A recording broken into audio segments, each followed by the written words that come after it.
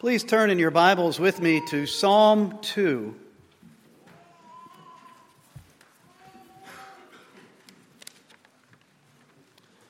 Psalm 2, we'll be reading the entire psalm this morning.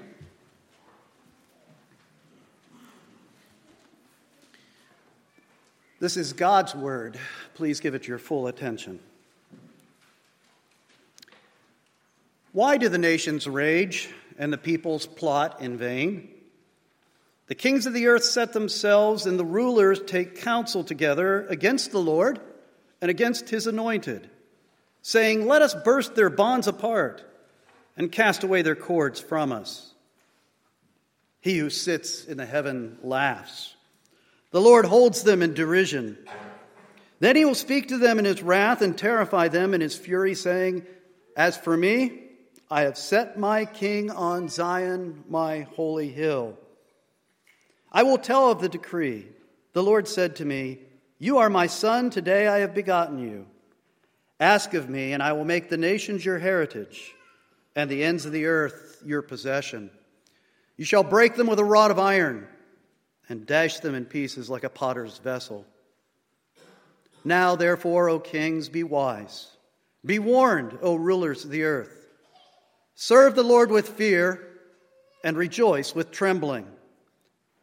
Kiss the Son, lest he be angry and you perish in the way, for his wrath is quickly kindled. Blessed are all who take refuge in him." I'm sure that most of you are as tired as I am of thinking about and talking about this most recent presidential election. But I do think that this is a strategic, important time for our society. Because our society is confused and doing a whole lot of soul searching. I think we as an American society are struggling with our identity. Who are we? What are we about? Where are we trying to go? And without a common worldview, without a common set of values, these are things that our society used to have, but as that has broken down, as that has dissipated over recent generations, we just aren't sure who we are anymore and what we're all about. And we are, as this election has shown us more clearly than anything I remember in my lifetime, we are deeply divided as a people. Liberal versus conservative, black versus white, men versus women, rich versus poor, urban versus rural, millennial versus baby boomer. We are divided in so very many ways. After all the riots this past week in response to the election, I've heard a cliche phrase that I've heard many times in my life. The call has been to peace and unity. And the statement is, what unites us is greater than what divides us. But is that really true? I'm not so sure anymore.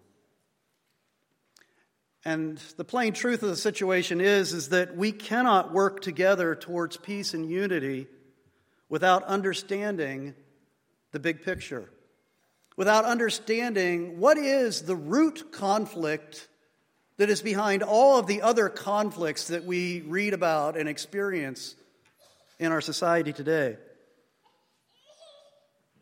I do believe that this is a time for the voice of the true church to be heard. And by the voice of the true church, I mean the voice of God through the Scriptures. And this is a time for the true church to show this divided world what the kingdom of God really does look like. It's an incredible opportunity for us in a time of confusion and division. Psalm 2 is one of those incredible passages of Scripture that gives us that big picture. Psalm 2 is a vivid description of that root conflict that is at the root of every other daily conflict that we see in this world. Psalm 2 is kind of like the Revelation of the Old Testament. You know that Revelation is kind of added into the New Testament to show us what the big picture is of the world and of the conflicts in the world in light of the first coming of Christ. Well, Psalm 2 is in very much the same way. It's a picture of that conflict that's been going on for a very long time. A conflict that started in the Garden of Eden when the first man and the first woman rebelled against their Creator. It's the conflict that's been going on through history where the seed of the woman and the seed of the serpent have constantly been at war. It's that same conflict that's been going on between the kingdom of light and the kingdom of darkness. And what Scripture tells us is that the focal point of that conflict is a person, a divine person, Jesus Christ. As Jesus announced to the world when he came that first time, whoever's not with me is against me. That's a profound truth to plug into your worldview. Whoever is not with Christ is against Christ. And so when you think about all the conflicts going on in the world, all the divisions, all the disagreements, the root of it all is that those who aren't with Christ are against him. The main point I want to get to today by looking at Psalm 2 is that the church desperately in this crucial moment needs to be reminded that what unites us is far greater than what divides us. We also need to be reminded that because of our loyalty to King Jesus, we are going to have enemies in this world. There is a root conflict behind all the conflicts. And we will get caught up in it because as we identify with Christ, we will also draw the opposition of his enemies. But we also need to be reminded that the way that we conquer in this ultimate conflict is not by force, but by loving our enemies, as Jesus taught us, and spreading the truth of his gospel. That's what the church is to be about. So I want us to take a few moments this morning to go to Psalm 2 to get that perspective corrective that we need as we look at the church and as we particularly look at the church in the context of a hostile world. The heavenly view of this conflict on earth. This psalm is divided up very neatly into 4 sections, and so we can look at each section individually. The first section is verses 1 to 3. And what's described there is the rage of the nations. The psalm starts with an expression of astonishment. Why do the nations rage and the peoples plot in vain?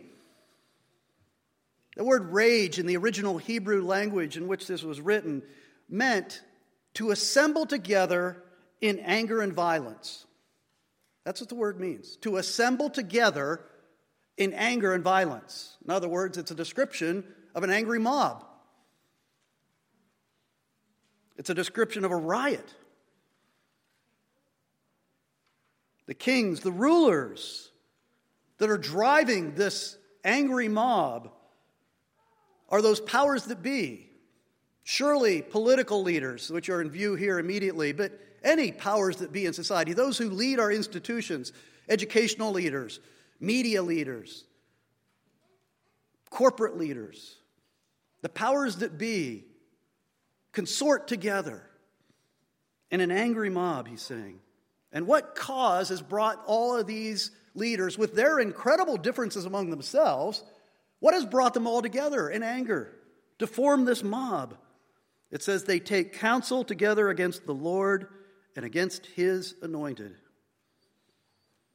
I'm always amazed at how you can take people that have very obvious differences, but bring them together for a common cause if they are opposing the same enemy. Saw this just a couple weeks ago at Beaver Stadium. Those of us, 107,000 of us who were in that stadium, we're all wearing the same color. We're all wearing the same logo on our sweatshirts and t-shirts.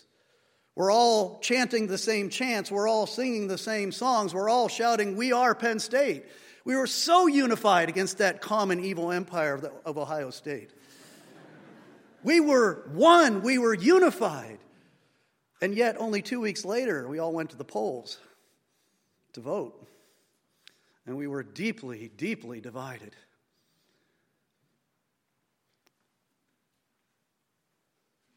We need to keep in mind that the enemies of the throne of God aren't going to look like enemies on the surface.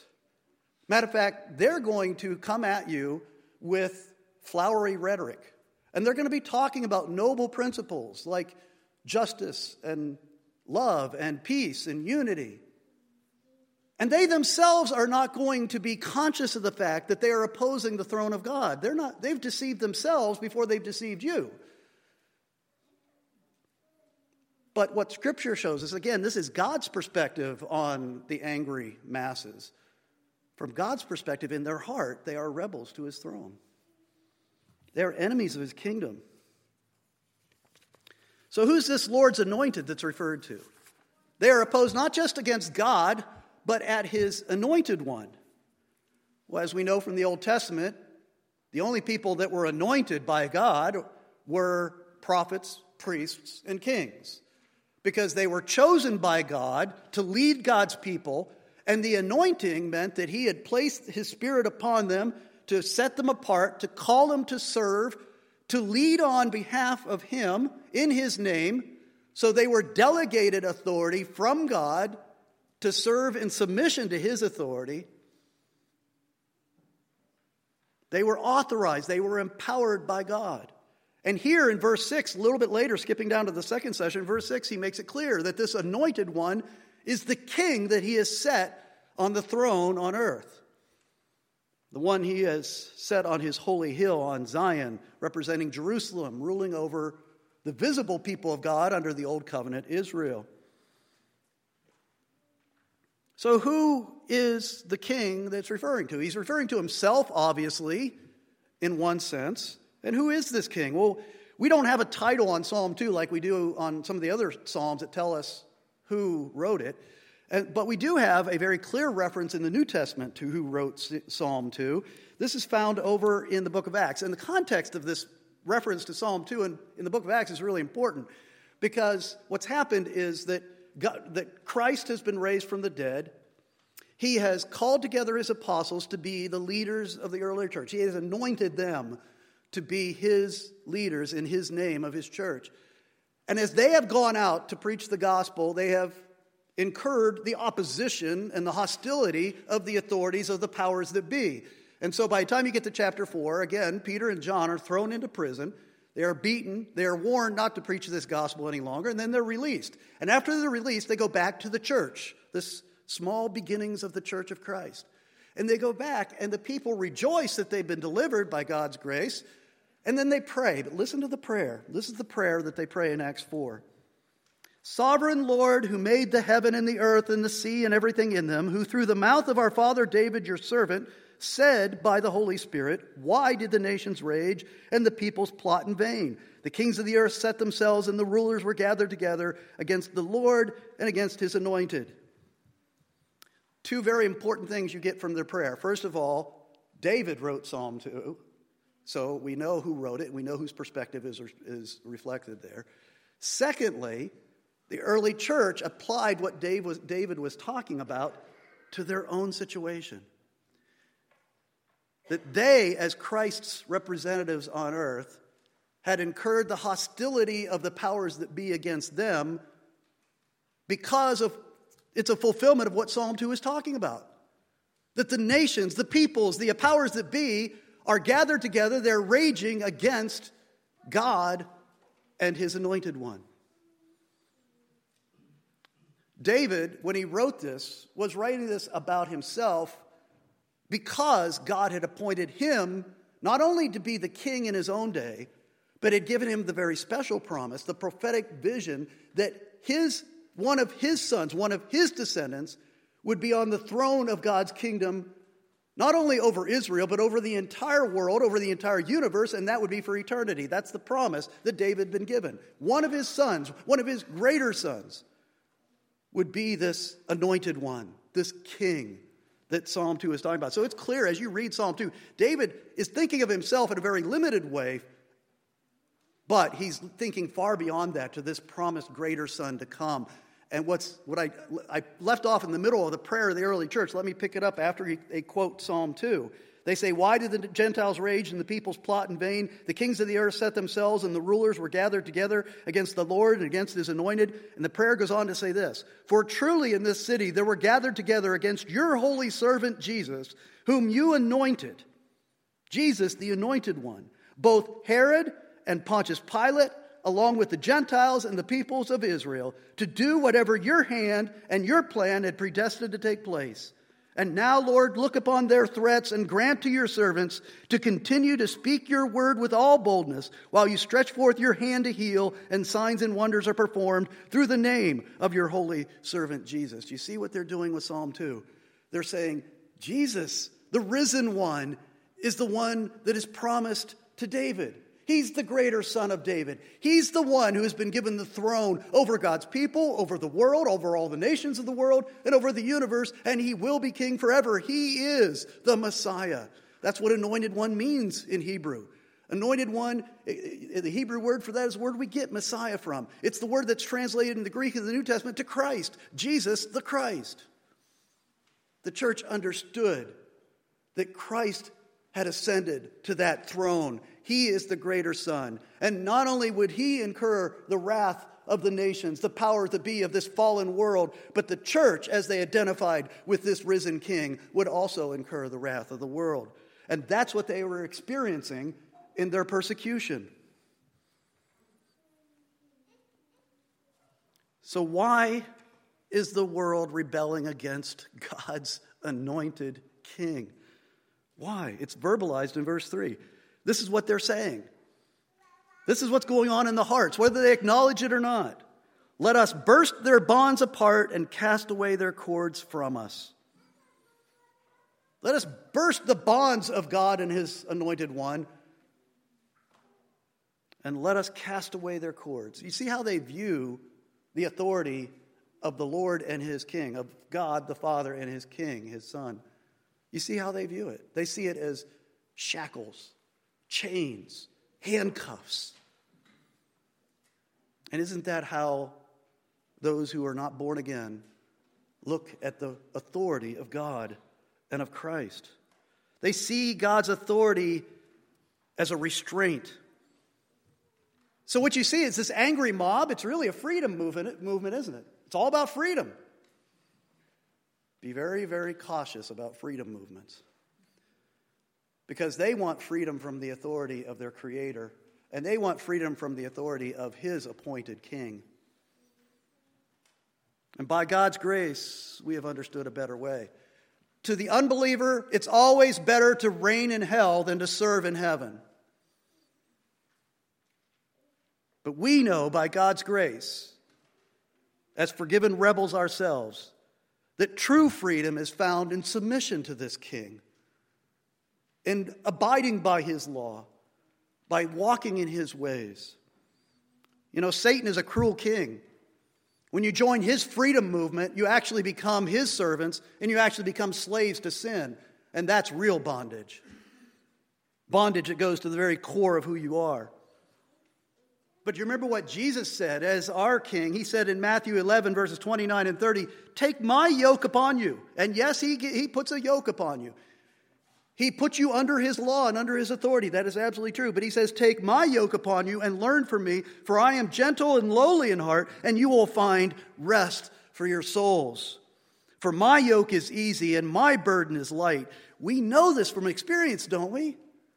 That to walk in the ways of the Lord, to keep his law, is freedom. It's real freedom. It's spiritual freedom. It brings peace and joy to the soul.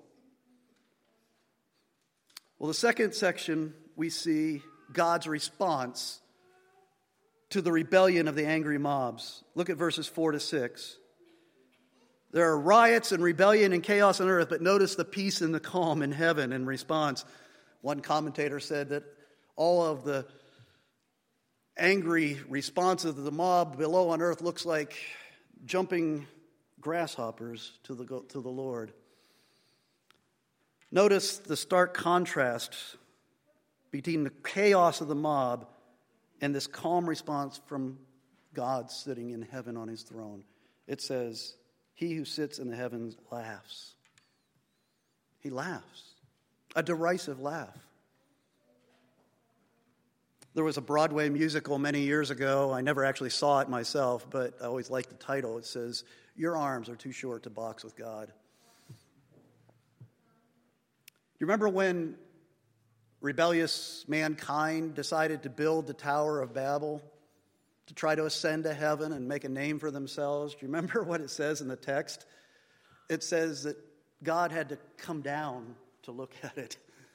And you get this idea of us getting down on our hands and knees with a magnifying glass to look at a little hill that ants are building. You know, that's kind of the image you get. He had to go down and pull out his magnifying glass to look at, see this great effort that mankind had taken upon themselves to rebel against his authority. And you can see why he laughs.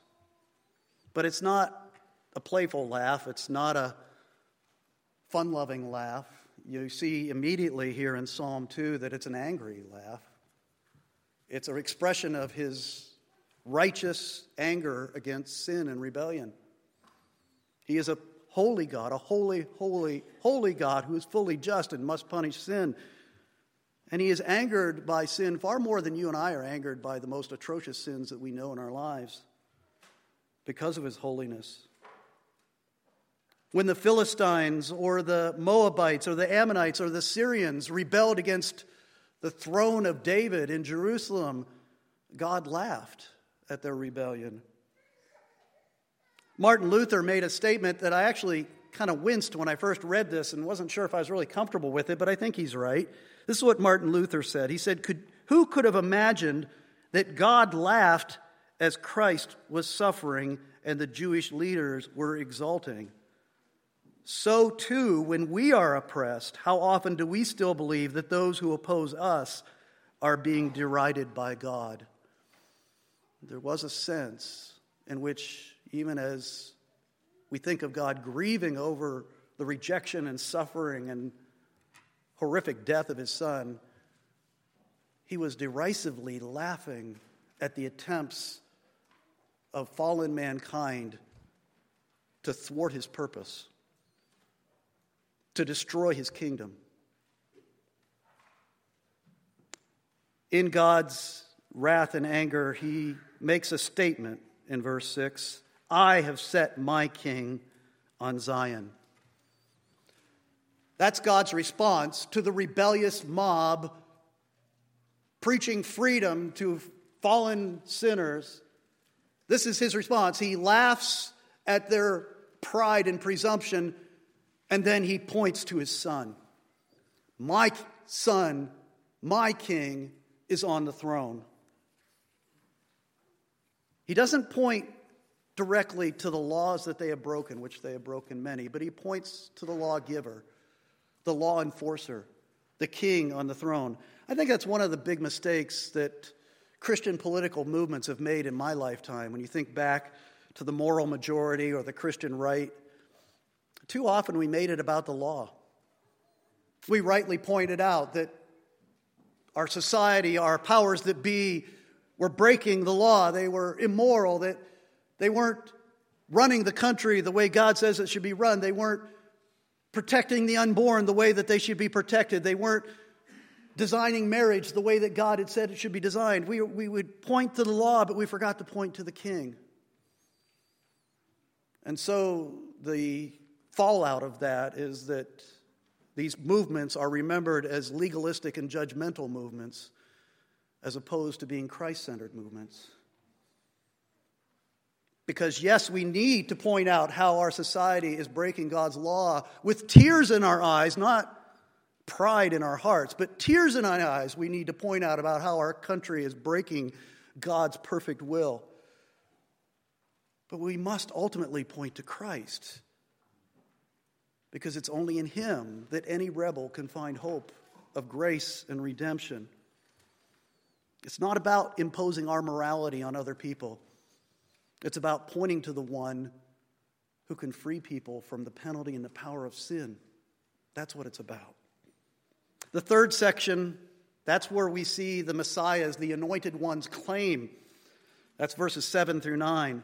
And what you have here is basically a restatement of the Davidic covenant, the covenant that God established with David, that not only would he place him on the throne over the visible representation of the kingdom of God on earth, which was Israel, but that one day one of his sons would come to take that throne and make it not only the throne over Israel, but the throne over all nations, and to rule over eventually a perfect kingdom for all eternity.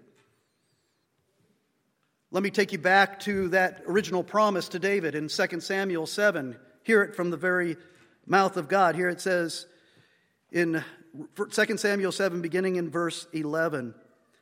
The Lord declares to you that the Lord will make you a house, David. When your days are fulfilled and you lie down with your fathers, I will raise up your offspring after you, who shall come from your body, and I will establish his kingdom. He shall build a house for my name, and I will establish the throne of his kingdom forever. I will be to him a father, and he shall be to me a son. And your house and your kingdom shall be made sure forever before me. There's that language. That's coronation language for the throne over God's kingdom. That when the king ascends to the throne, this is what God declares. This king will be my son, and I will be his father. That's why Psalm 2 alludes to it. When Solomon was to take the throne, that's what God says. I will make him to be my son, and I will be his father. That's why it was so important that when Christ came as the ultimate fulfillment of all of the Davidic promises, that's why it was so important that the voice from heaven said twice to him, once at the beginning of his ministry and once near the end of his ministry, "This is my beloved son, in whom I am well pleased. Listen to him." It was a coronation statement that he was about to take this throne, that he was about to be the great son of David who would bring to fulfillment all of God's promises. When did Christ take his throne? Well, the New Testament tells us that it's when he was raised from the dead. Paul makes this clear. Paul quotes Psalm 2 in one of his sermons when he preaches the gospel in Acts 13. Listen to how he quotes Psalm 2 and says it was fulfilled when Christ was raised from the dead by the power of God. Listen to it. This is Acts 13, beginning in verse 32. And we bring you the good news that what God promised to the fathers, this he has fulfilled to us, their children, by raising Jesus. As also it is written in the second psalm, "You are my son, today I have begotten you." As for the fact that he raised him from the dead, no more to return to corruption, he has spoken in this way, "I will give you the holy and sure blessings of David." Paul says in Romans 1, verse 4, Jesus was declared to be the Son of God in power according to the Spirit of holiness by his resurrection from the dead. That's not talking about the beginning of Christ's existence, which there is none because he was eternal. It's talking about that moment when he ascended to the throne to take his reign as the greater Son of David. When he was raised from the dead, he ascended to the right hand of the Father, and from there he reigns and rules over all things as the King of kings and Lord of lords. That's what Psalm 2 is portraying. And in verses 8 and 9, it says that Jesus, at that point, having ascended to the throne, he lays claim to all the nations of the world. The nations and the ends of the earth belong to him. You know, Satan tempted him by offering him the ability to have a temporal rule over the nations without going to the cross. And Jesus rejected that temptation. He trusted in the Father's will, and he fulfilled the promise that the Father had given. And it was only by conquering our ultimate enemies of death, Satan, and the power of sin at the cross, and being raised from the dead, that empowered him to take his rights to the throne to reign forever. And so now this is the missionary mandate of the church. Matthew 28. Jesus said to them, "All authority in heaven and on earth has been given to me. Go therefore and make disciples of all nations, baptizing them in the name of the Father and of the Son and of the Holy Spirit, teaching them to observe all that I have commanded you. And behold, I am with you always to the end of the age." We are his servants, and we are sent forth as representatives of the King. We are ambassadors to this fallen world to take this message of truth so that rebels to the throne can know how they can come into a right relationship with God and be a part of this kingdom of God. But notice that verse 9 contains an essential part of that gospel message. It talks about the wrath of God. And God's wrath against his enemies cannot be ignored. All those among the nations, whether they be powers that be or not, all those among the nations who continue to rebel against God's King, Jesus, will one day be crushed if they will not repent. Crushed, as it says here, as easily as an iron rod crushes fragile pottery. There is coming a day when Christ will come not in weakness but in power. It's described for us in glorious terms at the very end of Scripture. Revelation 19. Then I saw heaven open, and behold, a white horse, the one sitting on it called Faithful and True.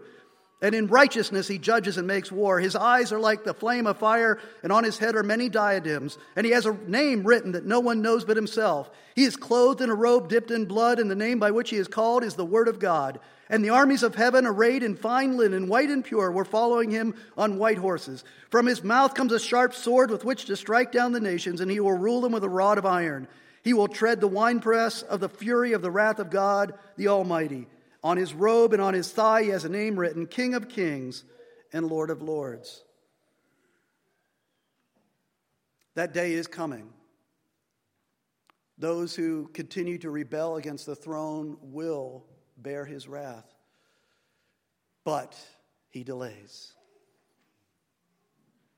He delays. And that brings us to the last section of the psalm. Don't miss it. Here's where the mercy. You have the wrath of God, but here's where the mercy of God comes in verses 10 through 12. Here's the invitation that Messiah's servants have been given to take to the world. Be wise. Be warned. There is still time to switch your allegiance. There's still time. If you're breathing, there's still opportunity to switch sides in this ultimate conflict on earth. Serve the Lord with fear and rejoice with trembling. You know, it's interesting to me that once God established his throne in Jerusalem in the Old Testament and David took the throne as the rightful king, he never fought an offensive war. Did you ever notice that? All the wars that David fought, and he fought many of them, were defensive when he was attacked by the enemies of the throne. What that tells me is that even in the Old Testament, even in the shadows of the Old Testament, it was never God's intention to bring his kingdom to earth by force. It was always his intention to sit Israel and Jerusalem on it as a light on a hill to be a witness to the nations about the mercy available through the covenant promises of God. And there was always the invitation to come and serve the true God under the authority of his king. And that still remains to be true. Christ has come. He has won the ultimate victories that ensure our eternal life, our forgiveness, our redemption, our salvation. And he has come and he has established a kingdom. His kingdom is very real. It's here. It's among us. But this is how he described it when he stood before that lowly King Pilate, that lowly world ruler. He said, "My kingdom is not of this world. If my kingdom were of this world, my servants would have been fighting that I may not be delivered over to the Jews. But my kingdom is not from this world." And then Pilate said to him, "So you are a king?" And Jesus answered, "You say that I'm a king. For this purpose I was born, and for this purpose I have come into the world, to bear witness to the truth.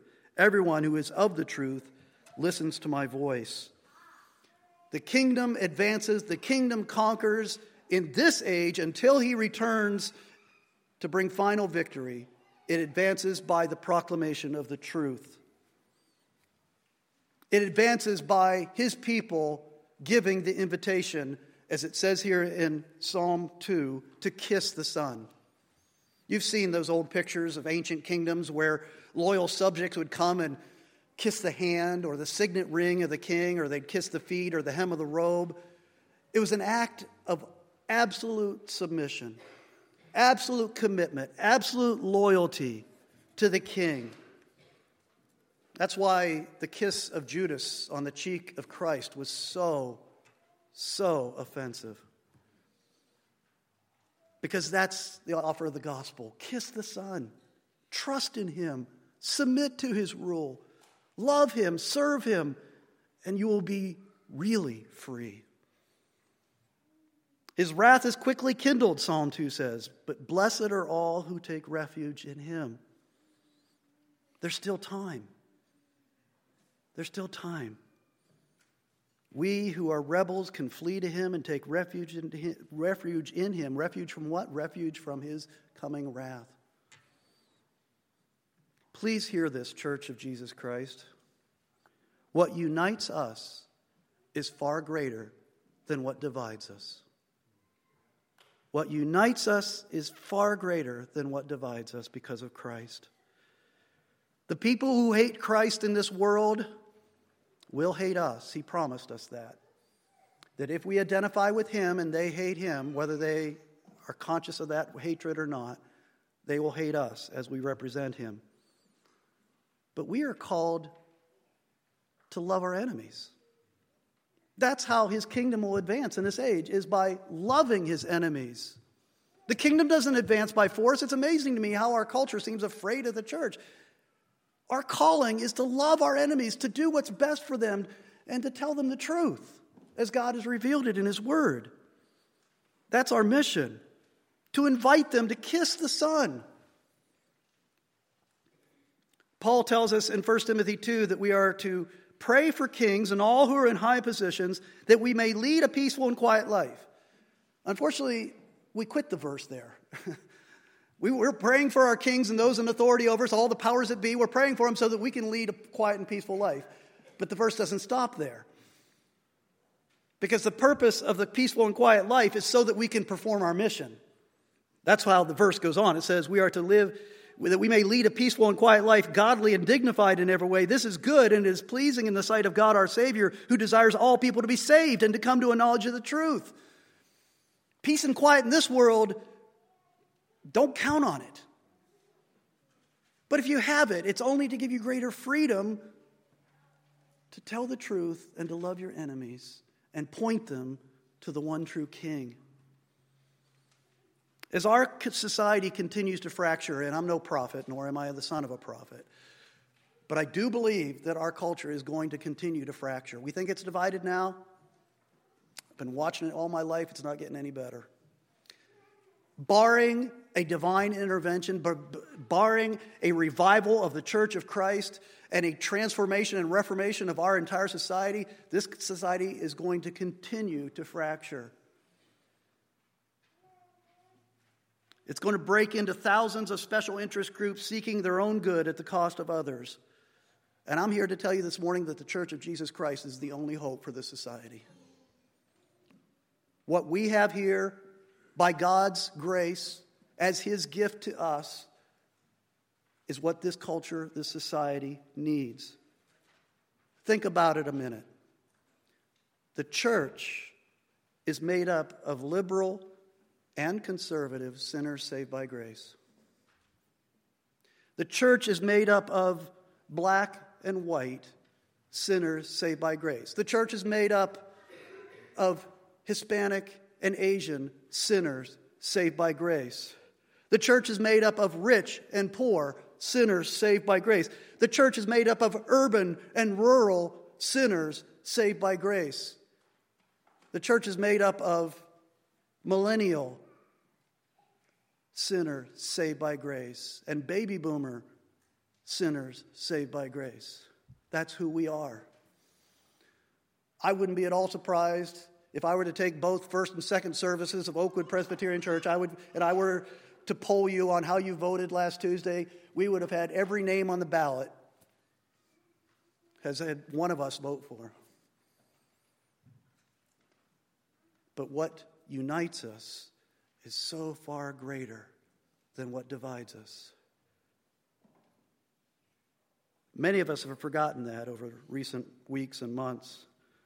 We've been so focused in on our worldly differences, and we've lost sight of the bigger picture, and that's why I wanted to share Psalm 2 with you, because that's what Psalm 2 is. It's the bigger picture. It's the root conflict that produces all the other conflicts in life. And the only answer is found in kissing the Son, taking refuge in Jesus Christ, and doing it for all eternity. Let's pray. Father, Thank you for opening our eyes to see it. We don't say this in pride. We were just as much rebels against your throne as anyone else. And if you had left us to ourselves, we would still be in that state of darkness and on the path to eternal destruction. But by your grace, you've opened our eyes. You've taken out our stone hearts and replaced them with hearts that seek you, that want to know you, that love you and strive to do your will. We didn't deserve any of this, Lord. Thank you for your grace. And may others in our lives that we love and care for and interact with every day come to know this grace as well. We pray that your Spirit would come upon our families, come upon our neighborhoods, come upon our community, come upon our land, our nation. Bring about that revival that we might all truly unite under King Jesus. We pray these things in Jesus' name. Amen.